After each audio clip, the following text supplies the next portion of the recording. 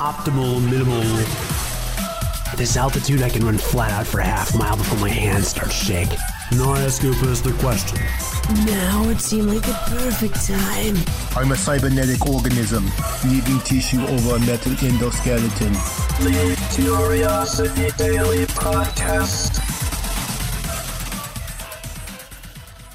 Hello, boys and girls, ladies and germs. This is Cody Goff, and welcome to another episode of Curiosity Daily, where it is our job to help you get smarter in just a few minutes. Cody, this is Curiosity Daily.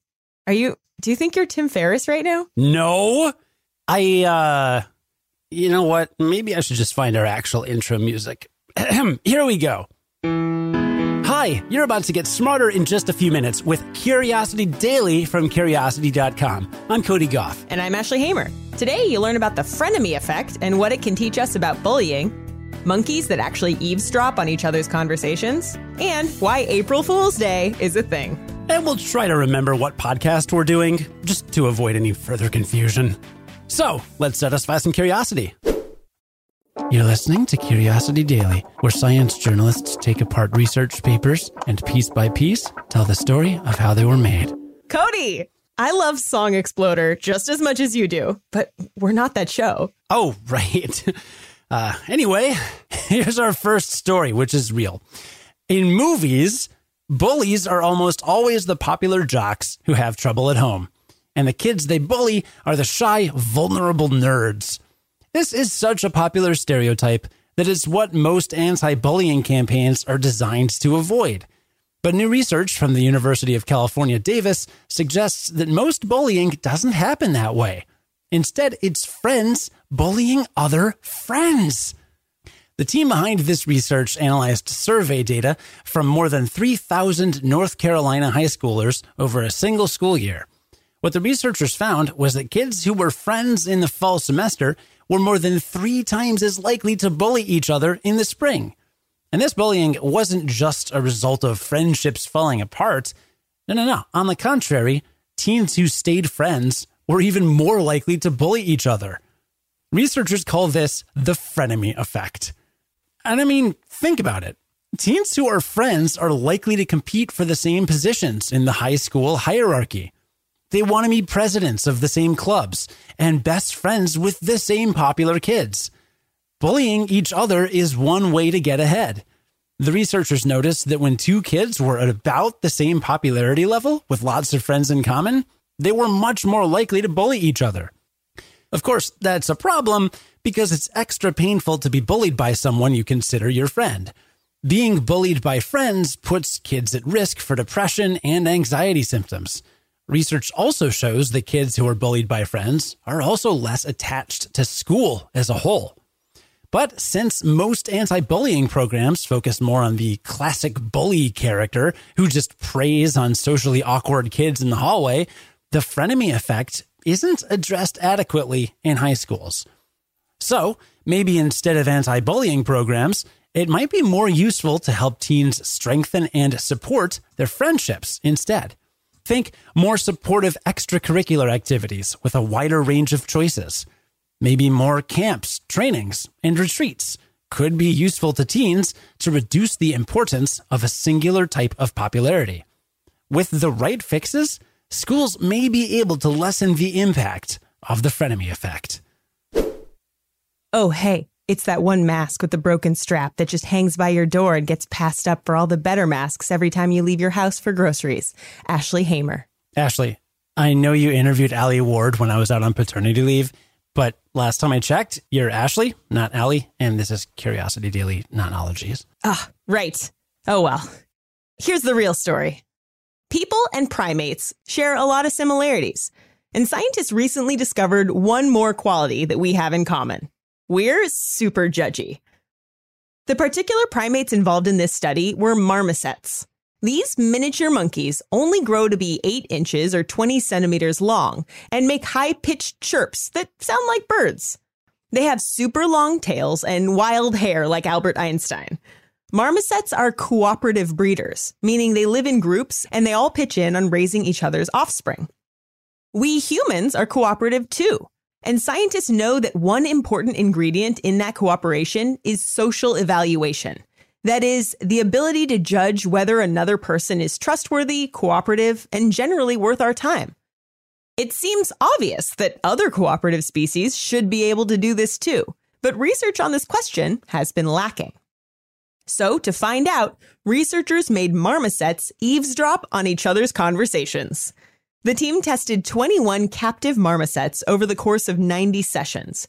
In each trial, a single monkey was put into a box with a hidden compartment and a speaker.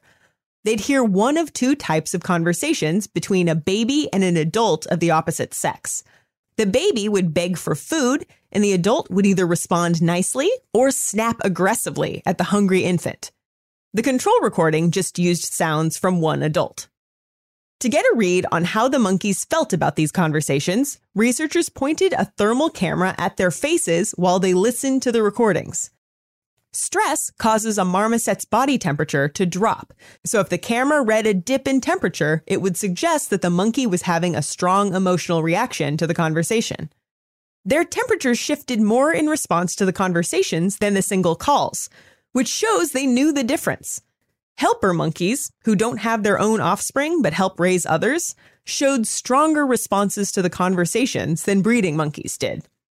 After listening to the recordings, the primates could either enter the secret compartment where the speaker was or go back to their home enclosure.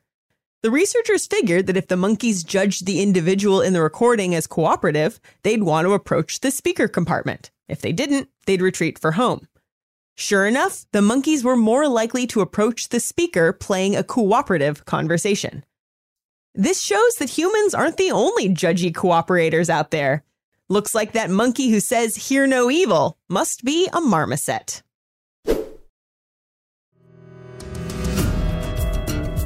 All right, let's do this. How are you, curious people? Curiosters, curious cats, curiositeers, or curious... Cody. WTF. Right, WTF. Isn't that the name of our podcast? WTF? With Mark Maron? Oh. I'm not Mark Maron. No, you're not. Yeah. Oh. My bad. It's almost like we've been parodying popular podcasts as part of an April Fool's joke. And that may lead you to ask, why do we have April Fool's Day anyway? Who created this holiday that is my favorite and probably Ashley's least favorite? Probably. What awesome prank could have inspired an entire day to be named after it? Well, the truth is, no one knows where or why the first day of April became a Fool's Day. But the explanation may be as simple as an out-of-date calendar. The story goes that back in the 16th century, Pope Gregory XIII decided it was time to fix the calendar that had been used since the days of Julius Caesar, since its leap year calculation was all misaligned. This resulted in the Gregorian calendar that we use today. But as you might expect of such a massive change, it took a little while for everyone to embrace the new calendar system. Many European countries had gotten used to celebrating New Year's Day on March 25th, the Christian day of Annunciation. But the new Gregorian calendar put a stop to that. So when people who hadn't adopted the new calendar were still celebrating the new year from the last week of March into April 1st, they earned themselves the unfortunate nickname April Fool. But that explanation has its weaknesses. The weird thing is that jokes and pranks had already been associated with that time of year for much, much longer. While the Romans didn't celebrate April Fool's Day, they did celebrate Hilaria, which is a multi-week festival culminating on March 25th in a joyous, prank-filled extravaganza. An extravaganza that sounds a lot like April Fool's Day. But that link is unlikely because if there's one thing we do know about the origin of April Fool's Day, it's that it got its start sometime in the Middle Ages. The first reference to the holiday comes from 1561 in a Flemish poem where a nobleman sends his servants on a bunch of pointless errands, and the servant realizes that his boss is pranking him because it's April 1st. Some things never change. First unheard message sent yesterday at 7:15 p.m. Okay, so let's recap what we learned today. Ashley, why does your voice sound like that? Well, I was trying to parody another podcast intro, but I can't find the right chord to play on my piano. Oh no, I've heard of this. It's podcast parody paralysis. Your voice is going to be stuck like that until you fix it. Oh no! Okay, let's see. G minor, F diminished. There. I think this is it. Wait, stop. You can't play the chord more than 3 times in a row, or we might get sued for copyright infringement. Okay. Oh, hey, my voice is back to normal now. Sweet. I was going to say, the only other option would be for you to drink a glass of milk. Milk? What? Oh, I see. To wash down my cereal. Lawsuit. Let's just recap what we learned today, without talking about other shows. Starting with the fact that most bullying among teenagers actually happens within friend groups, thanks to what's called the frenemy effect. So encouraging teens to strengthen their friendships could help fight this. And you might be able to do that through more supportive extracurricular activities. That's easier said than done, but it could be a step up from some of the anti-bullying programs we have out there right now. Yeah, the jocks left me and my friends alone. If you think jocks pick on nerds, you have never seen 2 people fighting for a chair position in concert band. Yes. Preach. That's where the real fighting happens. That's where the true war is being waged in school classrooms. It's that first chair. The interband bullying is real. It's so real. Oh my goodness. I just went into I just blacked out for a second in high school memories. Woo! Coming back. Yeah. They didn't really stop after high school either. So. Yeah. We also learned that marmosets can eavesdrop on each other's conversations, which is a sign of social evaluation. That's an important trait in cooperative species like humans. But more importantly than that, it also means we humans aren't the only species out there that can be judgy. And a side note from the writer Steffi Drucker, she also learned that marmosets almost always birth twins. And 95% of fraternal marmoset twins trade blood with each other, which makes them hematopoietic chimeras. Say that 10 times fast. Chimeras are kind of like cats with 2-toned faces or dogs with 2 colored eyes. And in this case, the monkey twins have 2 different types of blood. They can even carry each other's reproductive material, too. So metal, right? Amazing. Super cool. And we learned that April Fool's Day may have originated from an out-of-date calendar, although we're not positive. Either way, we know 2 things for sure. 1, it's been around since at least the 16th century. And 2, Cody thinks it's hilarious, and it's the best day of the year, and it's the greatest thing since nothing. It's great. He just thinks it's awesome. I have feelings about it, but I was pretty happy with today, so. There you go.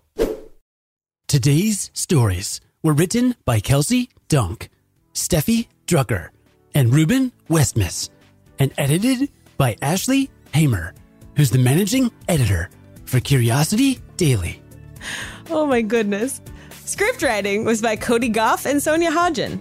Curiosity Daily is produced and edited by Cody Goff. Also, a very special thanks to some of our favorite podcasts for letting us air our take on their intros. You can find links to listen to all of them in today's show notes. None of the podcasts we referenced in today's episode are endorsed by, directly affiliated with, maintained, authorized, or sponsored by Discovery or Curiosity Daily.